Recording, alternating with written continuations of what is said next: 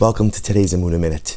We find ourselves in the midst of the 9 days, a period of time that begins with Rosh Chodesh Av, the first of the Hebrew month of Av, and ultimately culminates with the arrival of Tisha B'Av, the fast of the 9th of Av. And these days, we know, are marked by a certain sadness, as the Mishnah Maseches Taanis says, Mishenichnas Av mema'atin b'simcha. When the month of Av enters, we diminish our external displays of joy. These are days for introspection, days for contemplation, days for us to think about, what's gone wrong historically, what's as a nation, as individuals, and how can we turn it around? That's the entire avodah, the entire essence of these days. What's broken and how could we fix it? What's gone wrong and how can we engage in course correction? How could we make sure that we create a future that is different, that is better, that is more beautiful than our past? But it's interesting to note that over the course of the 9 days, there's a fascinating custom. And there's a custom to go ahead and make a siyum, to make a celebratory meal that's usually focused on the completion of a tractate on the Talmud. And whereas normally during the 9 days, we don't eat meat and drink wine, if one attends a siyum, which then creates a sudas mitzvah, not just any meal, but a mitzvah to have a celebratory meal when finishing a tractate of the Talmud, then one is permitted to go ahead and eat meat and drink wine. And it's interesting to see how the different halachic opinions and schools of thought approach the concept of making a siyum.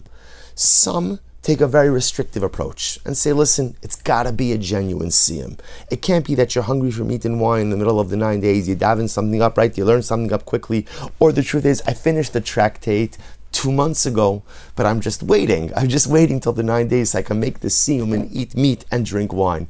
So some take that more restrictive approach. It's got to be, for lack of a better term, a real, legitimate siyum. But I saw something beautiful in the name of the Atzei Chaim. Atzei Chaim was the Rebbe of Siget, one of the ancestors of the Satmar Rav, Zecher Tzadik V'Kadosh Levracha. And the Atzei Chaim says something beautiful. He says, no. He said, it is a mitzvah to make a siyum during the 9 days. It's a mitzvah. And even if your entire intention is to intentionally time the siyum so that it comes out over the course of the 9 days so you could eat meat and drink wine, the Atzei Chaim says it's a meritorious practice. How could it be and he says something so beautiful.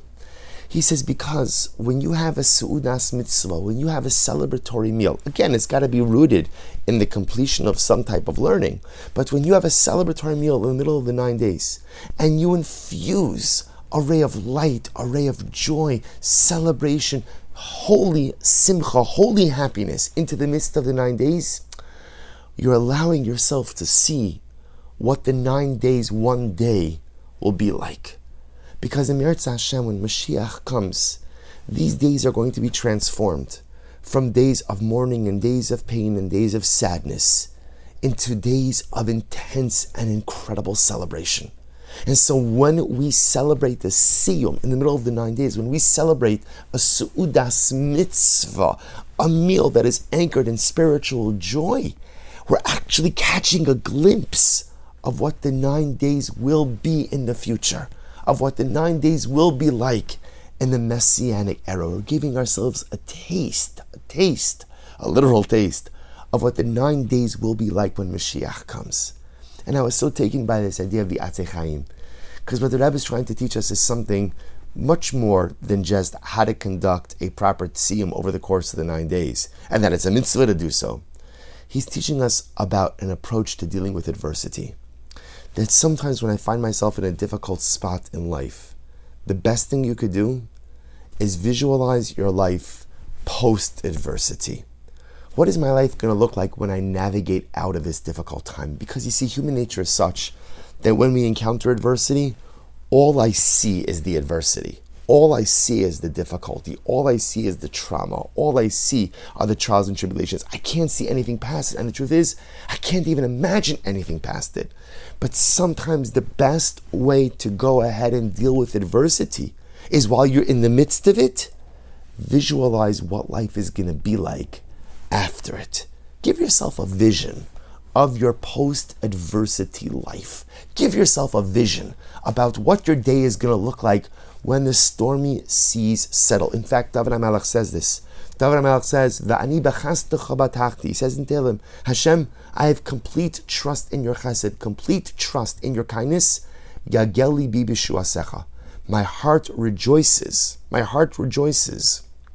in your salvation. And the commentaries point out that because David HaMelech knew that Hashem was going to help him, he was able to rejoice now, even before the actual salvation set in. There's something powerful about being able to visualize your salvation and your redemption even before it comes.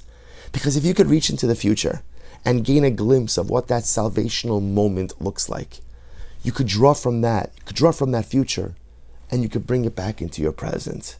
And you could use it now to help you through whatever it is that you're contending with. Visualize the beautiful life that awaits you. Take a little bit of that, bring it into your present. And even though now you may be contending with a whole bunch of stuff, but that future vision gives you present chizuk. And this, says the Atzei Chaim, is the power of making a siyum during the 9 days. Visualizing what will be and using that to give me strength to get through what is now. May we be zochem Yirtzeh Hashem to get to that time when the 9 days are just a block of time filled with beautiful simcha, beautiful mazel, beautiful joy and jubilation. But until that time, may we use the vision of our future to give us chizuk in our present. Wishing everyone a wonderful day.